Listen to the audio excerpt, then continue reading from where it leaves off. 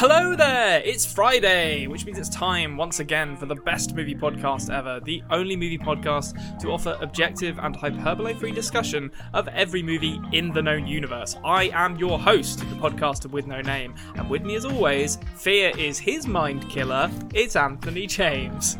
This is the Culture Cave. Hello, Conrad, how are you? Oh, lovely. A little plug. Just to let them know that we're not some rubes who don't know what we're doing. We're professional. I'm okay. The saying in show business is never let them see you sweat. And I'll be honest, folks, I've been sweating a lot in the last week because A, it's really hot in the United Kingdom, and B, I had my second vaccine yesterday. Oh. So it's all coming to a head for me. What about you, Anthony? How are you doing? Well, I had mine a few weeks ago, so it's past the head now. Moving up into Sky at the minute, but it's going well over here. We got the rain after the heat, so it's sort of subsided a little bit, which is always good.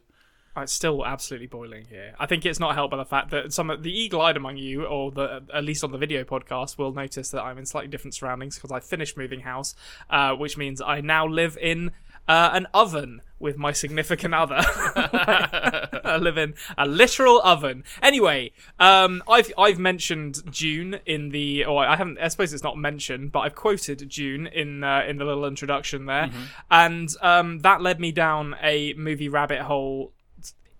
It's sort of, I don't really know how I got there, but it led me to Zack Snyder's 300. I'll say that much. Like talking about ovens and desert planets, and somehow I navigated my way from Dune trailers to 300. So we're going to talk about it. I am going to give absolutely zero clues about Back to the Future, except to acknowledge that it exists, because you've had enough of that. You've had enough of gimmies.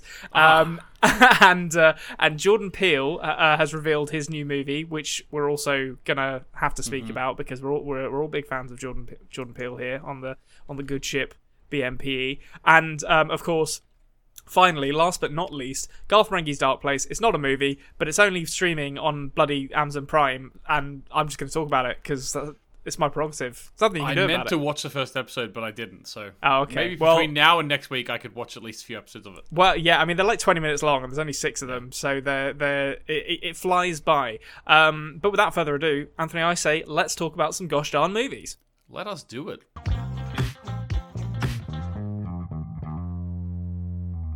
Movies, we're here to talk about them. I say that, but the first thing we're going to talk about isn't a movie, it's Garth Marenghi's Dark Place. Where better to start than with the topic, which is in no way about movies. Although I will say, the cinematic quality of Dark Place is self-evident, and this is my opportunity to tell everyone they should watch it.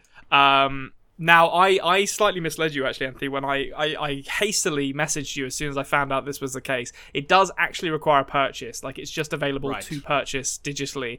But given the only ways to watch this show before were essentially to torrent it or to try and dig out a copy of the DVD that's quite hard to find now from somewhere, this is a huge step forward. So if anyone is in the mood for, how would I describe it? It's like Twilight Zone if it was mixed with like a hospital procedural made in the 80s that's deliberately really bad.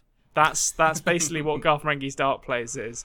And you'll recognise loads of people in it. It's got Richard Ayoade playing Dean Lerner, playing Thornton Reed. It's got Matt Berry, who a lot of people probably know him from like The Mighty Boosh, I guess, or Toast of London more recently. But he plays an actor called Todd Rivers, who plays Lucian Sanchez, like the maverick hotshot doctor. So it's basically like a show within a show, and it's absolutely amazing. Please go and watch Garth Marenghi's Dark Place. This is my plug for it. Isn't Matt Berry in IT Crowd in the first season? He's like the boss. Yeah, he's the boss, I think. Yeah. So I mean, they're all in it together. These guys, they kind of came up together. Like Julian Barat is in this. Noel Fielding turns up as well. It's very much like the kind of Stephen Merchant apparently turns up. Stephen Merchant's in an episode. Yeah. Unfortunately, Graham Linehan's in an episode who is a real piece of shit now. But it's great. It's worth watching. This is my plug for it. I promise we'll get back to movies now. But I'm looking forward to watching it there. I need to watch it. It's so good. I don't think I'm exaggerating when I say I think it's one of the, I'm going to say, top 5 British comedies ever made. Like it's that good to me. It's so funny. Awesome. Now, I can't promise that the next film's going to be funny. Although I mean, it might be. It might be like Us and oh my goodness, the other one, Get Out, had their funny moments. Have you seen the? Well, I mean, all we've seen of it, to be honest, the movie poster for Jordan Peele's Nope that came out last week. I've seen the movie poster, and it's I don't know, like, we don't have any details on the plot, really, do we? No. So the only thing we know about it is it's starring Daniel Kaluuya, returning from Get Out. I don't know how to pronounce this name. I never looked up, but it's either Keke or Kiki Palmer from a movie called Hustlers that was really good that came out in 2019. Stephen Yeun from Sorry to Bother You and Walking Dead fame, and someone called Barbie Ferreira, whose name I'm not familiar with, and someone you will be very familiar with. That is, of course, Brandon Pereira of OA fame as French. But we know very little else about it, except that the movie poster depicts a sort of cloud. I guess it's like an ominously solitary cloud with what looks like a kite string kind of trailing it's like from bunting, isn't it? It's like bunting. Yeah, or like bunting or something. And it's like approaching an isolated mountain town, but looks things. And to be honest, when I first saw it, I don't think this is going to be what it is, because I don't think Jordan Peele really does these kind of adaptations. But when I first saw it, it put me in mind of a Stephen King, I think it's a short story called Rainy Season, basically about a couple who visit a small town where like the rain basically holds a deadly secret, and it turns out to be like frog monsters that kidnap you. And I was like, is this that? Are you adapting a Stephen King short story? I don't think he is, but I'm very interested to see more about it. So I haven't seen Us. I will be honest. People I know who've seen it weren't that high on it, to be honest with you. Not as much as Get Out, anyway. No, it's definitely not as good as Get Out. So I'd be interested to watch it anyway, just to see. Yeah. I will be honest with you. Get Out is a very technically good film, and I did enjoy watching it, and the tension that it builds in it is really, really great. Yeah. But I don't know, like, for me, maybe, I don't know, from the start of Get Out, I was just like, all right, well, these people are all racist pieces of shit, you know? Yeah. And I was just like, okay, this is, but oh no, where it goes, I was never going to predict, let's be honest. And I really enjoyed where it went. And I loved like sort of the intricacies of like the sunken place and stuff. I loved all that stuff. Yeah. But yeah, the presentation of the sunken place is great. From the start, it was just like, I know who the bad guys are from the start. And the white people. So it makes me think, like, is that intended? Like, I know it's intended. Obviously, it's intended. But I mean, if an American audience was watching that, you know, sort of like the whole. I think what he was doing was he was like it was a comment on, you know, like people, like, you know, it's sort of was thinking they're not racist by saying how much they love black people. You know what I mean? Like it's about like a kind of infatuation with stereotypical qualities of a certain race and how like that can transfer quite naturally into latent racist thought, even with people who think they're very open-minded. But my question is, like, in America, in the situation that's in America, I'm just wondering if people in my position in society in America got that straight away as well, or did they think, oh, here's some lovely white people who aren't racist at all? Yeah, his I can never remember the name of the actor who plays the dad in that, but he was in The West Wing, and he's very and Cabin in the Woods. He's very funny. I don't think it's necessarily like trying to conceal where it's going. You know, like I think it's pretty clear that like Daniel Kaluuya is, and particularly given you see Lakeith Stanfield get jumped by some people in this kind of sunny, or it's not sunny at the time, but this kind of pleasant suburban neighborhood right at the beginning, and then Daniel Kaluuya is very evidently the only black person in the neighborhood, apart from I looked up his name the other day. It's like Keith Woodbine or something. He's got a great name, but the guy who's no, in fact, am I thinking of someone else? Is he in that movie? I can't remember. It's been a while since I've seen Get Out, but there's very few other black people in that movie, and I think it's Marcus clear that Henderson, I think, is the name of the character you're thinking, or the name of the actor you're thinking of as Walter. Little Rel Howery is his friend. You know, his friend who some hilarious things happen at the end with. Yes, it's a great ending for that. That's one of those movies where, depending on the crowd you see it with, that ending can play very, very differently. Like I've got some friends in America who went to see it in like more like black neighborhoods where the audience was predominantly non-white at least, and they reported back to me the like adulation and cheering at the end of that movie, not to give anything away, but whereas I think it might have got a slightly cooler reaction in more white neighborhoods, maybe, or maybe not. I don't know. I don't want to speak for whole communities. I was definitely rooting for Daniel Kaluuya's character at the end of it. yeah. But yeah. So I mean, I really like Get Out. I thought Us was really good as well. I don't think it realized what it was trying to do as well as Get Out, but I also think it was a lot more ambitious in some ways, and I would say it's worth seeing. Okay. But Nope, and it is in all caps. That's important. Oh, yeah. I have no idea what it's going to be about. It's certainly provocative though. It's got the people going. Yeah, it speaks to me like an alien thing or something, and like that people are just like nope, and like maybe they just start running away from the aliens. That'd be great. Yeah, or it's about weather manipulation. Maybe someone's got like someone's like seeding clouds. It might be doing a climate change sort of thing. Can you interesting? That'd be. I mean, it could be actually, like a kind of a metaphor for climate change delivered through the means of horror. I wonder if it's even a horror movie. I assume it is because that seems to be what he makes. But seems to be. We shall see. But that's going to do it for the news section this week. I just wanted to get those two incredibly important things out of the way. Both definitely movie related, which leads us quite naturally into something I'm going to give absolutely zero clues about. I'm not going to help anyone because you've had enough help for the last couple of weeks. And that is, of course, the exciting game show segment. It is Back to the Feature. I'm nervous this week. I'm nervous. You'll get this. Live up to. I would put my house on you getting this one. That's all I'm saying. That's all I'm saying. Oh, jeez. Welcome, friends, old and new alike, to the exciting game show segment, Back to the Feature, where I have selected a feature film from 25 years ago today, as close to today's date as possible. Anthony will hear 5 clues and have 5 opportunities to guess the title of a film. Each clue he hears will lower the amount of points he will receive. And please play along at home. Anthony, are you ready to play Back to the Feature? I am not going to let you finish your sentence because I am ready. You don't want to step on the host's lines. Like they get very cross about that on the game show circuit. They'll cut.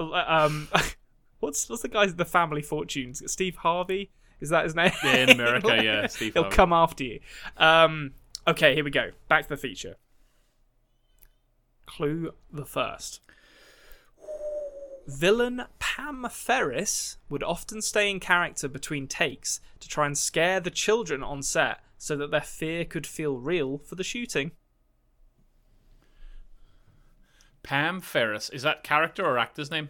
That's the actor's name. I'm not going to get it from that then. She would stay... I deliberately did not give you the character's name because I thought you'd get it immediately. Okay. Stay in character to scare the little kiddies on the set. So obviously there's lots of children. Okay, I don't think I'm going to get it from that. So I'm going to just guess Hocus Pocus. It came out way earlier than that, but we'll just guess it just to move on. Yep, it's a great guess. It is not correct, unfortunately. It's not Hocus Pocus, but a lovely shout for a movie I haven't seen. I wonder if that holds up. I haven't seen Hocus Pocus in a long time. Well, over here in Ireland, they've started putting it in Omniplex cinemas every Halloween. Like they bring back old films, so you can go see it. You can go see it, and other Halloween classics in the cinema. Yeah, I love that. I went to see Jaws and Alien in a back-to-back one Halloween. That was a great experience. That's awesome. Clue the second. Danny DeVito was both the narrator and the director of this movie. Oh, okay. I thought this came out. He's talking very confidently here, folks. Yeah, this is what Anthony's doing right now is he's dribbled the ball around the goalkeeper. He's got the goal bearing in front of him, and he's taken a moment to sort of show a bit of swagger. I'm taking a moment to get down on all my hands and knees, and I'm going to head it across the line from an inch out. Classic 12-year-old playground tactics. But the question is, I honestly thought this film came out earlier than 96. But it mustn't have. It mustn't. I don't think so. The answer is Matilda. I'm inputting Matilda into the Back to the Future computer. It is a stunning run of form for Anthony here. A 5-pointer last week, a 4-pointer this week. If I'd have said villain Miss Trunchbull in that first one, it would have given it away immediately. I couldn't do it. To be honest, I'm familiar enough with this movie that I was struggling to come up with stuff that wouldn't immediately give it away. And Anthony, works with children. And I was like, he's gonna know this. He's gonna know anything you gave me, I probably would have got. To be honest with you, have you got a clue about a little girl being swung around by the pigtails by any chance? No, I don't. But I'll read you the rest of them so that you can I can take you through the journey that you would have taken had you not been switched on. So the third clue, this maybe would have given it away, although I think quite a lot of people probably don't remember the name of the girl, the actress who played Matilda. Mara Wilson. Yeah, well, there you go. So, child star Mara Wilson's mother sadly died of breast cancer while filming this movie, leading her to become very close with co-stars and real-life couple Danny DeVito and Rhea Perlman, who played her parents in this movie. Which is just a lovely little heartwarming story that they horrible to her on screen, lovely to her off it. I'm sure people who listen to us won't listen to this guy, because I don't understand how you could listen to a couple of like youngies like us and think that this guy is pretty cool. But interesting, Mara Wilson is actually like the cousin of that extremely right-wing oil company talking head Ben Shapiro. Is she actually? She is, yeah. And she's disowned him. She's disowned him publicly. That is outrageous. That's. God, worlds colliding there. That puts me closer to Ben Shapiro fandom than I care to be honest. Yeah, that's why I was like, there's no chance. Disavow. At this point, if you're listening to this point, there's no chance you're a fan of that guy. If you are, let's have a talk. Let's agree to disagree and part ways amicably.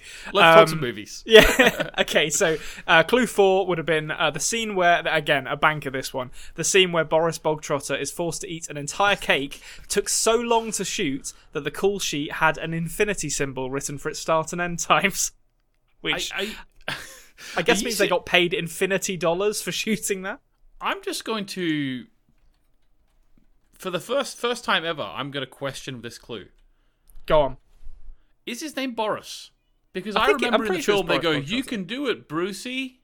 Hold on. Let me make sure that I've not screwed up here. It fucking is Bruce Bogtrotter. I've written the clue wrong. Hey-oh. Outrageous. Than the fella who was researching it. Oh, come on. That is out. I don't know where I got Boris from. I've because. Well, there you go. Bruce. I just remember, you could do it, Brucey. Like Boris Bogtrotter is his Russian cousin. Yeah, Boris. In Russia, cake eat you. Yeah. That's a Family Guy joke from probably about the year 2009 for all of you hip young kids out there. Well, I remember it's Brucey because like my whole childhood would have been a lie because every time like one of us was eating food, the other one would be like, "You could do it, Brucey." Like growing up, 100%. It was so funny. I look at that now as a 34-year-old man, like that cake eating. I'm like, I could do that. That's a piece of piece of.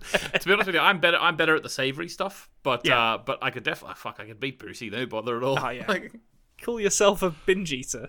You should be ashamed of yourself. And the final clue, this surely would have brought everyone to the finish line. The picture of Miss Honey's father, Magnus, is actually a picture of the original author of the novel that this movie is based on, Roald Dahl, which there aren't that many Roald Dahl adaptations, I guess. Like there's, James and the Giant Peach, Matilda, Charlie and the Chocolate Factory, BFG. Charlie and the Chocolate Factory. Oh, there are. Yeah, okay, there are BFG. Did they do The Twits? Did that ever get adapted? Maybe for TV some point. I don't remember an actual film of that. Maybe there was.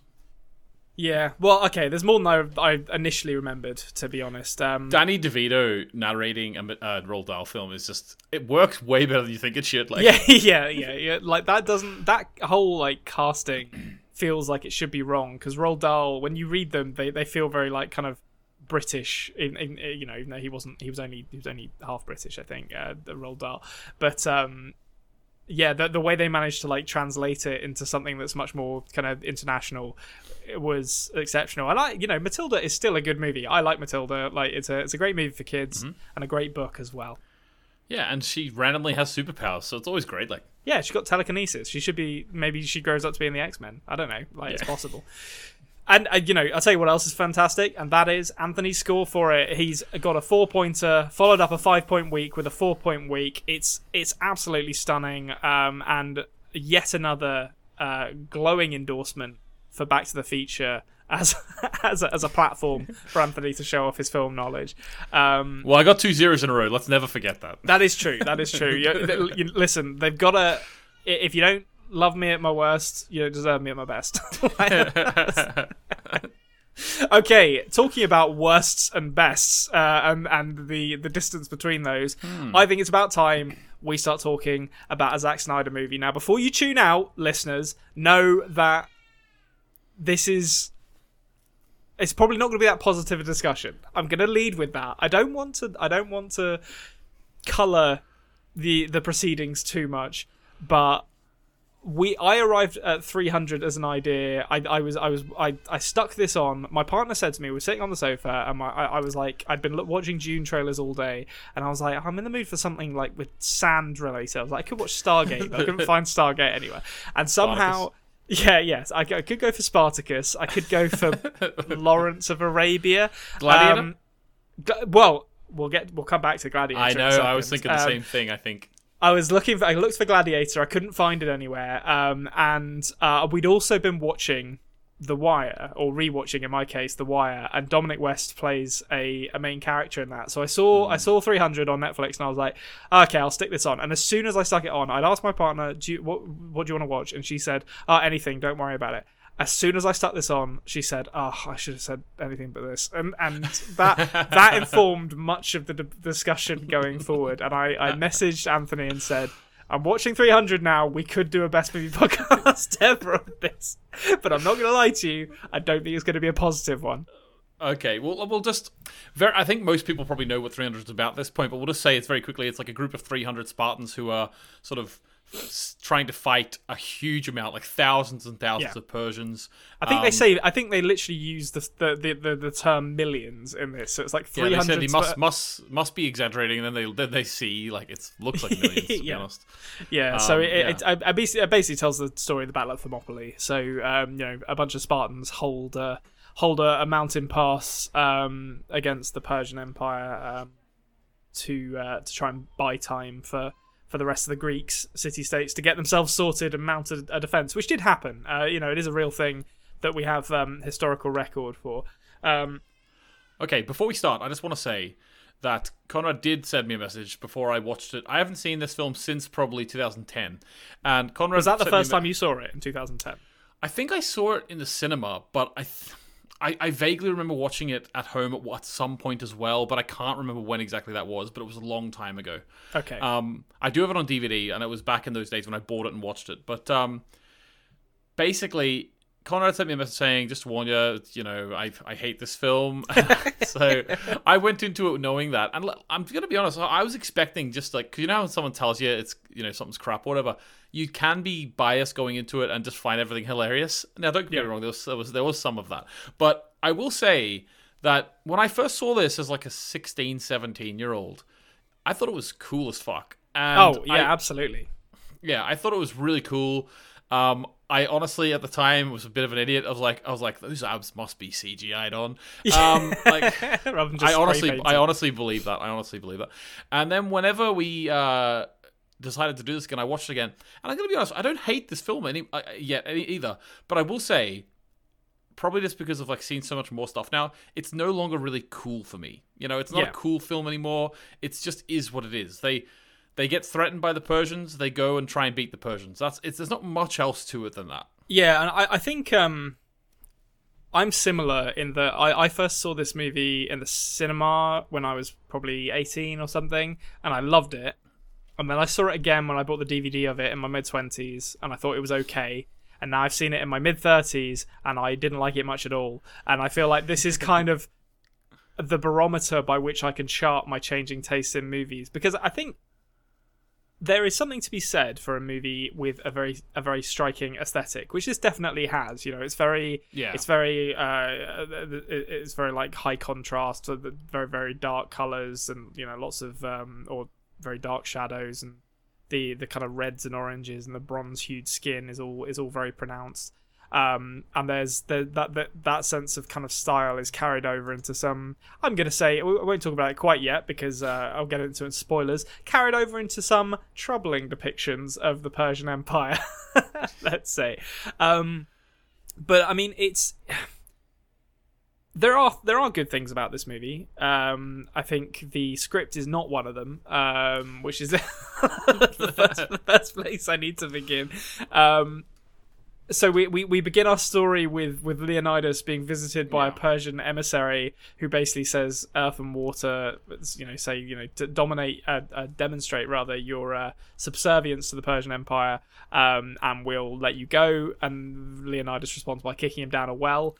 And then he kicks plenty of earth and water down there, and like that must be like I remember that being like one of the original memes on YouTube and stuff. Yeah, just like, that's the drinking supply though. I don't understand. It's like you just kicked a bunch of bodies into the thing that you draw water from to drink. Like it seems also.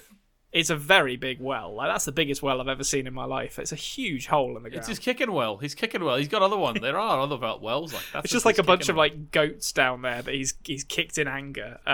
He probably sent Spartans down straight off to fish the body out. Like that's. Well, that's probably true. That's the part they don't show you. That's part of their training. And so they do go very deep in this idea of like Spartan warrior society. You know, they're trained as children to be these super soldiers.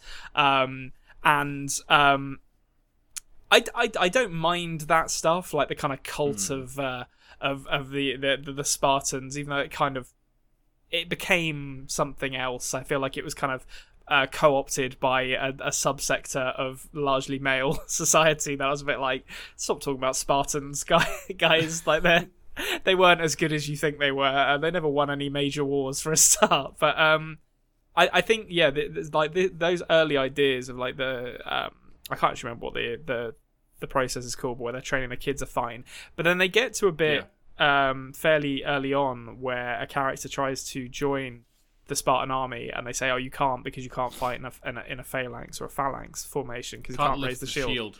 And then, literally, the next scene, they break formation immediately, and it's just like, who wrote this? Who thought this was okay to put this scene after that one, where like this character has basically been rejected from ever achieving their dream, and will go on to cause some fairly significant problems for the Spartans, and all because they like want him to fight in a formation that they evidently don't fight in this movie. I'm gonna be honest with you, I didn't even notice things like that. Like army formations and stuff are not my bag, baby. I think I really understand when people criticize. It's like in Game of Thrones. Like as soon as people at season 8, when people were like, why were they standing outside the castle? I was like, yeah, that's pretty stupid. Actually, I didn't even think of that. Sending your light cavalry into the front of zombies is a terrible idea. Who thought of that? Yeah. So I love the analysis like that, where you just like. It doesn't make any sense, the war on screen, but I don't have that brain. Like I don't know enough about war to even think about that. So I know what you mean. Like the shield up, and all. I just looked to myself like, these are the good guys of the film, and like they're just partaking in such horrible discrimination. Never have I seen discrimination such as this since The Greatest Showman, starring Hugh Jackman. There's a cut scene from this where Leonidas begins to sing "A Million Dreams." To his army of muscular men, and I will say that the cast in this movie is a bit ridiculous. I suppose at this point, people like Dominic West and maybe Lena Headey weren't as well known. Michael Fassbender certainly wasn't, and David Wenham. I suppose you can make the argument that David Wenham never really became well known, even though I know him from Lord of the Rings. Yeah. But there is like a really good cast in this movie, and it's not they're not bad actors. I think it's just a very typical Zack Snyder script, which he wrote the screenplay for this, adapted it from a Frank Miller graphic novel. But I think, were there any performances to you that kind of stood out as particularly good or notable? Well, not necessarily, to be honest with you, in terms of really, really well acted. But I will say that I do believe Jared Butler did create a character that's at least memorable. Like, I think you have to be a well drawn character to be called iconic, but he definitely is memorable. Like, I think the Leonidas character is very memorable from this film. Yeah, I think, for better or for worse, Leonidas and this idea of like these Spartans did strike upon something and enter into a cultural zeitgeist. Yeah. Now, I don't particularly like that zeitgeist, as I say, because I think it was co-opted by some fairly unhealthy aspects of society. But you can't deny the fact that it became very popular. That it was popular enough that there was a movie called Meet the Spartans that came out. You don't get lampooned like that unless you're at least pretty popular. There was another performance, Conrad, which I don't know if you noticed too much, but was it Xerxes, the bad guy? Do you know who plays that character? That's exactly what I'm going to say. Lovely I performance. could not believe this when I read. I was like, I need to go look up who this guy is, because I'm pretty sure I remember being told he was Brazilian. Anthony, tell everyone who is playing Xerxes, the 8-foot-tall Persian emperor. So it's Rodrigo Santoro, who, of course, you will know, especially if you're following the After Dark podcast at the minute, as Hector from Westworld. Unbelievable! He looks completely unrecognizable. I can't believe how old he is. How old is he? I didn't actually see that either. Well, he's 46. Oh, okay. I think I would have put him in his 40s. He's aged well. I'll give him that. But I think it's just that I didn't know about him till Westworld, and then I found out he was in this like 10 years before, and that's what made me think, what? I think I must have been misled, because I think someone told me he was like a Brazilian basketball player who's actually like 8 feet tall, as he's depicted in this movie. Which that is, I'm pretty sure, based on Westworld, I'm pretty sure Rodrigo Santoro isn't 8 feet tall. That's the cool thing. They're not doing any visual effects in 300. They're doing it in Westworld to make him smaller. They have all of the scenes with Maeve. He's actually kneeling on a box, like very big shoulders. Like, my god! Yeah, he's incredibly broad, man. Okay, so the elephant in the room here. On a scale, there are elephants at the bottom of the gorge. There are elephants. I felt really sorry for them. I always feel sorry when animals are killed in war movies, because they don't know. They're just being driven forward because clumsy, there's food. Clumsy.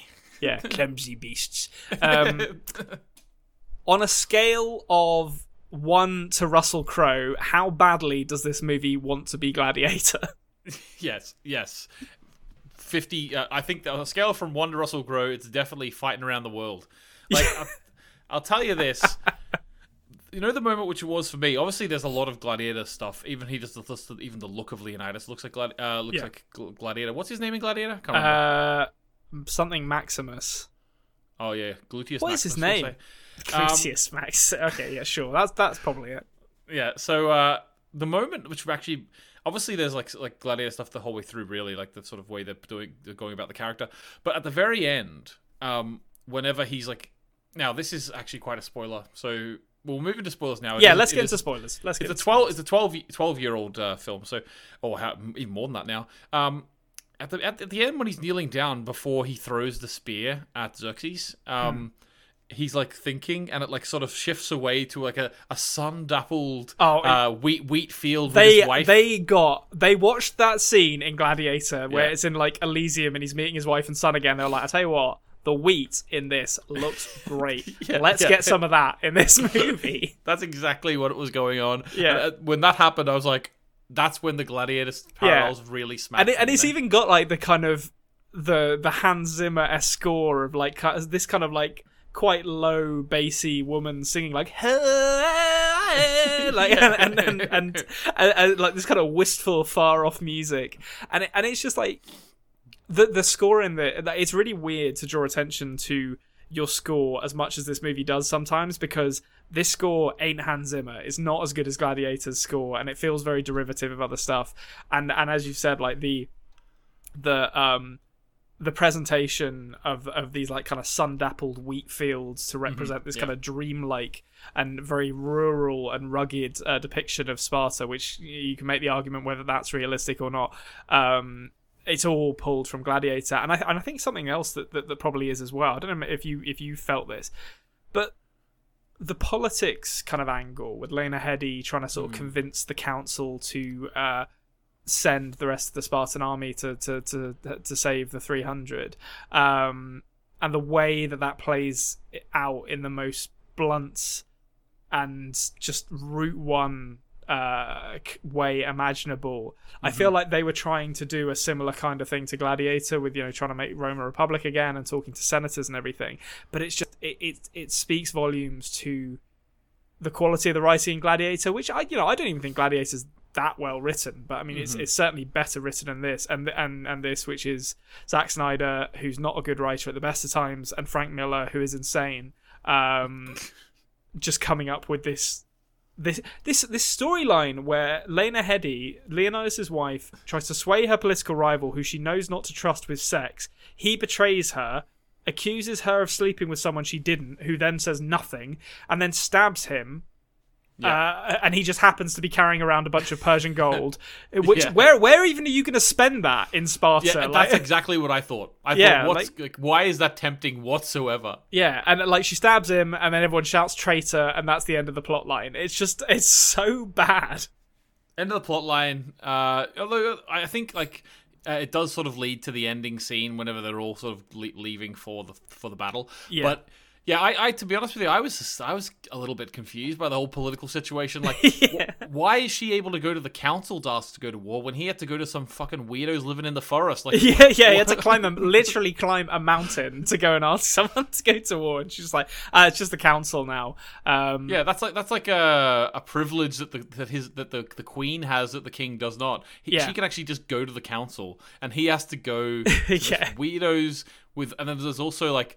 It sounds to me like Zack Snyder read about like a Greek mythology or Greek history and was like, we gotta have some young, sexy women who are oracles in there. Some nubile young women to writhe about and get some nudity in it.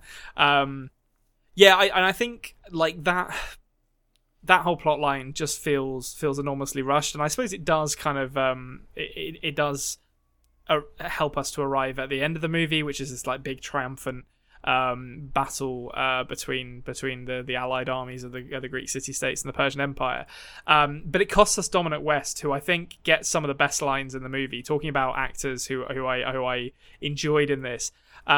His writing is diabolically bad, but I feel like when Zack Snyder was writing, or maybe it's Frank Miller, I haven't actually read the graphic novel, so I don't know if these lines are in the graphic novel, but there's one particular bit where in that scene where Lena Headey is like trying to sway the council, and he says, he's basically turned on her, and then he says, take her from our sight, lest she infect us further with her inglorious and shabby self.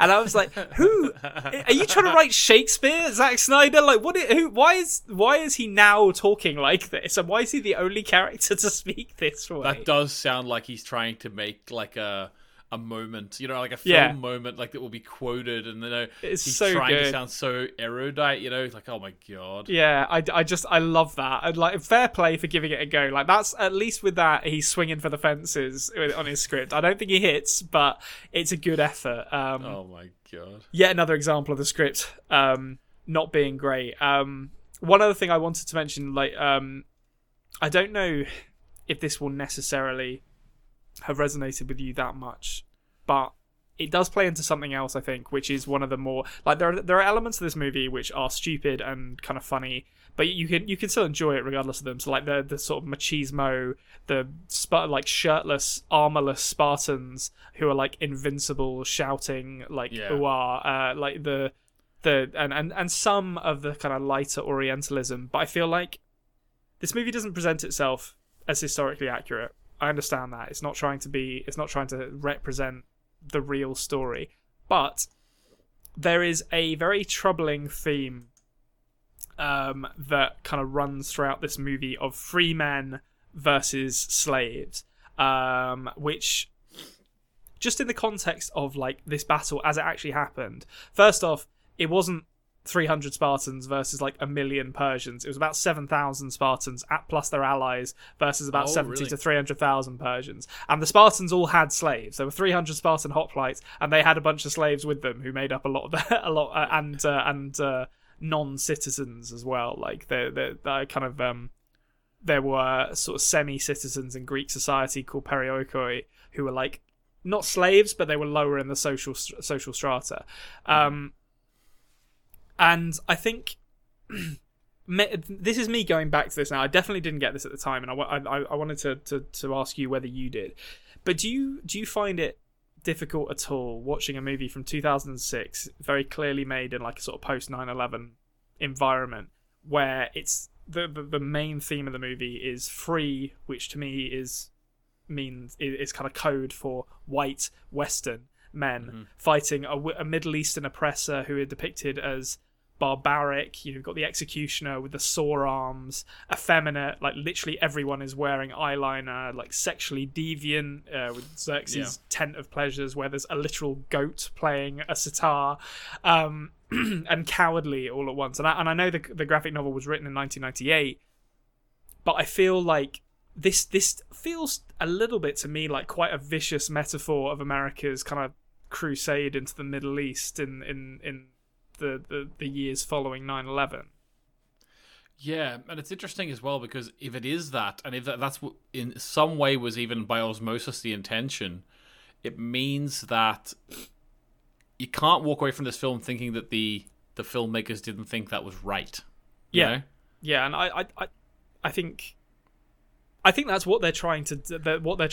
They're trying to explore this Battle of Thermopylae through the lens of modern geopolitical tensions, which is not inherently a bad thing. But I just think that the way this is the main reason that this time round I really didn't like this movie, because previously I think I've enjoyed some of the Orientalism, and I think that's one of those things where I was younger I kind of saw that and was like, oh, that's quite stylish and different, I'm okay with that. But watching it now, it's like, yeah, this just feels like you're kind of making out you're othering them. You know what I mean? Yeah. Like, which is, I mean, it in the context of something that's like ridiculous, inherently ridiculous, is not the end of the world. But I definitely think this whole free men versus slaves debate, when like Spartans had slaves, like like they had plenty of, they had helots who were literally they mentioned free men a number of times in this film. Like they actually said it. Like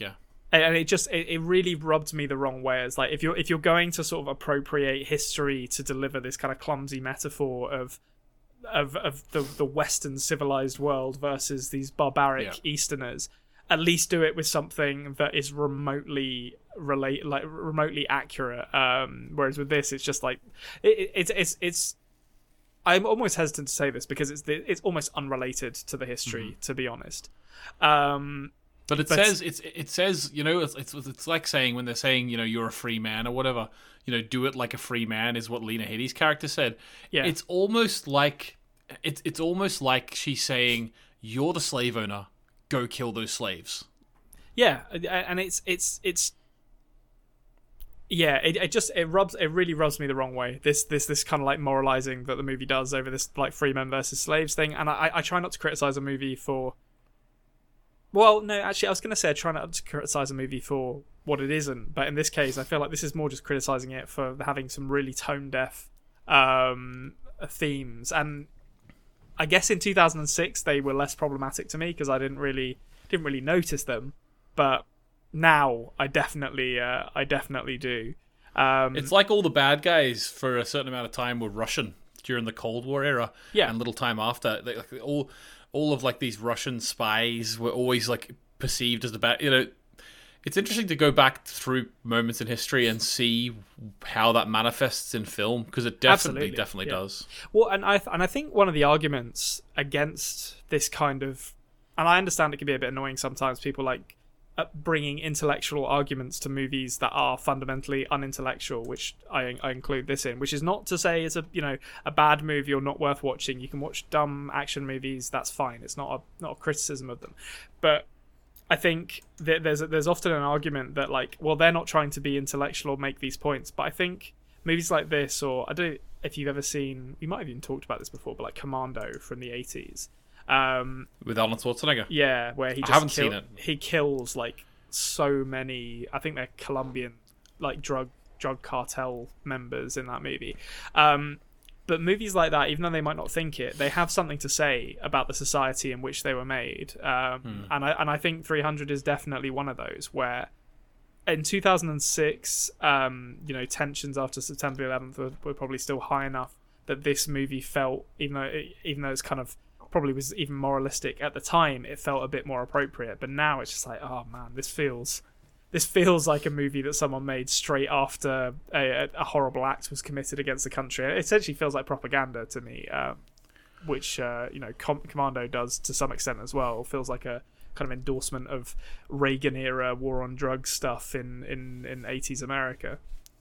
Yeah, well, I think people who don't see that point of view are going to be very sort of against that point of view and think it's just like, it's a classic story from back, but it comes down to how it's portrayed, and it's come down to what they choose to include and what they don't choose to include. And like, Conrad's not sitting here saying that Zack Snyder and Frank Miller intended to do this, but that's why I use the word osmosis. It's in the zeitgeist, it's osmosis, it's the situation that you're living in which informs your work.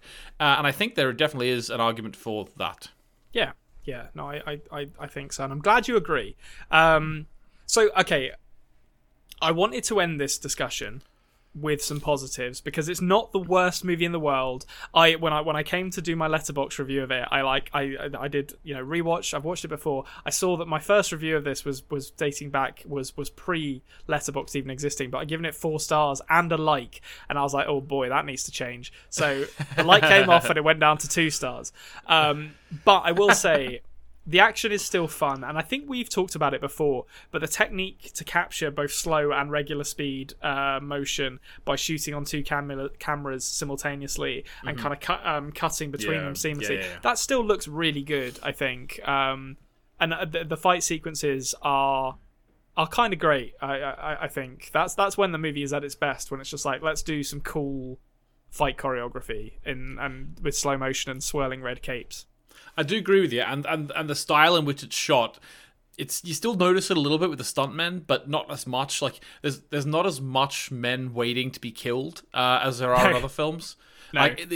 And I think it's because a lot of the time they just come in from off the screen and then get killed, so they're waiting off camera. But it's a little less than there are in other films, so it is quite fluid, quite dynamic, and I love that camera trick that they did, as you said. I will say, talking about people waiting to be killed, the scene in this movie where Xerxes sends the Immortals after them, and they built a massive wall of bodies, and they shout "Spartans push," and then like several seconds pass before they're able to push the wall over onto the leader of the Immortals, who just stands there. It's like, come on, dude! Like you don't need to be the one who goes to investigate this. Like someone else can do this. Immediately dead. Immediately dead.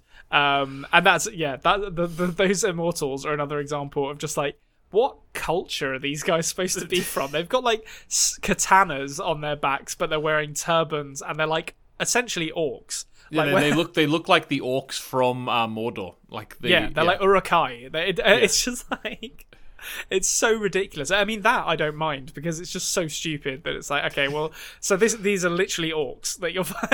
And then they also had a guy with like saws for hands. Like, that executioner guy is like someone out of Silent Hill. Like, he's just this big bloated guy with nipple piercings who has saws instead of arms to chop people's heads off. What's that guy's day-to-day life like? That's what I want to know. Like, when he's not chopping off the heads of generals who've disappointed Xerxes, how's he eat? Does he just eat purely things that he can skewer with his saw hands? Yeah. I'm gonna have an apple. He probably has someone to put food in his mouth for him. Yeah, he probably has like a set of like concubines or something to feed him and bathe him and all that stuff, because disgusting though. You're not scrubbing yourself down with those, I'll tell you that much. Yeah, I mean, that's really all the positive I've got to say about this movie. The action is pretty good. The CGI hasn't aged that well, but I mean, Gerard Butler's does a good job. As we've said, I think there is an iconic character in there, even if he's kind of mired in a ridiculous movie. There's a couple of big moments for him which you remember. Like, you remember This Is Sparta. You also remember, what is your profession? You know, that part. Yeah. So there's a couple of moments, you know, the parts where he's like trying to be his own thing and not Gladiator. I like the Arcadian guy who turns up and just immediately starts shit talking the Spartans. And like, do you not know these guys?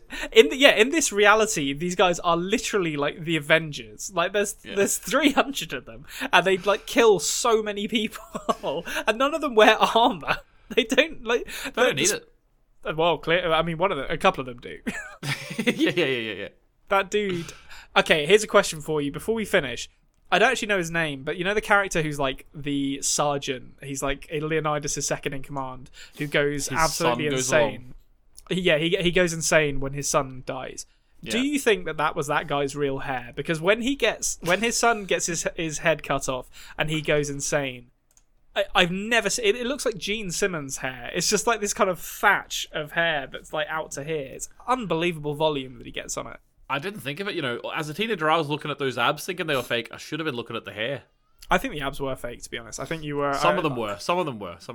I think most of them were at least embellished a little with some spray paint. There's contrast one scene... turned up. You can see more lines than there should be. There's one scene in particular where Michael Fassbender's in the background, and they've definitely like got some kind of makeup on his chest to make him look like he's got more muscles than he actually does. Michael Fassbender, I really I forgot he was in this. It's a sort of maybe a Florence Pugh in Fighting With My Family thing. I didn't really know who he was when I saw it, you know. This is definitely the first time I'd seen him. He was in Hunger, the Irish. Was that 2006? Hunger Strike film. No, that was 2008. So he was in it 2 years later. So I honestly thought Hunger was his first big break, but obviously not. Yeah, I don't know. I mean, we talked briefly off air about him being in Band of Brothers. I don't know what else. He was in a number of episodes of Band of Brothers, apparently. Yeah. I do not remember him in Band of Brothers at all, and I literally rewatched that like 3 months ago. So he can't have been that big a part, or I've just completely forgotten it. It's entirely possible. He might be one of those guys when he was in his early 20s, he looks different than he did in his 30s, but when he was in his 30s, he still looked like he was in his early 20s. Yeah, I think he grew up a lot in the space of like 5 years, and then just stayed looking like that for the rest of his life. His name plays a character called Pat Burton P. Christensen. He's in 7 episodes. He must be an easy company then. I'll have to go and watch it again.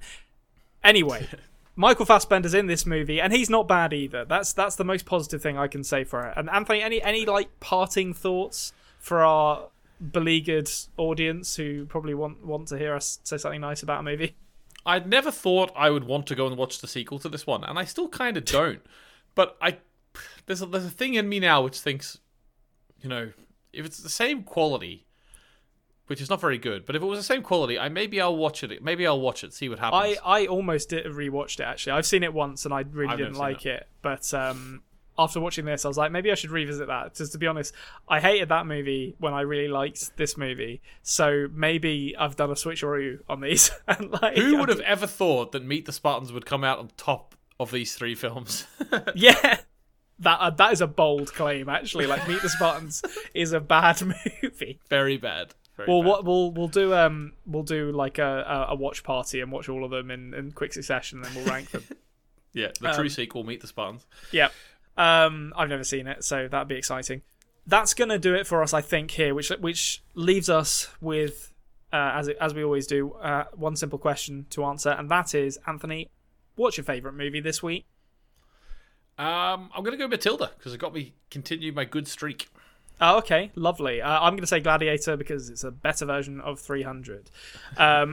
Thank you to Nancy Wyatt and Jared Iscariot for the use of our theme song. You can find links to their stuff down in the dialogue, the description. That's what it's called. Below.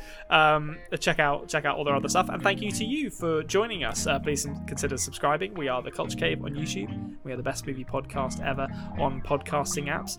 And get involved in the comments. Let us know what you've been watching this week and drop us a like. It really does help. And we will see you same time, same place next week. And cut.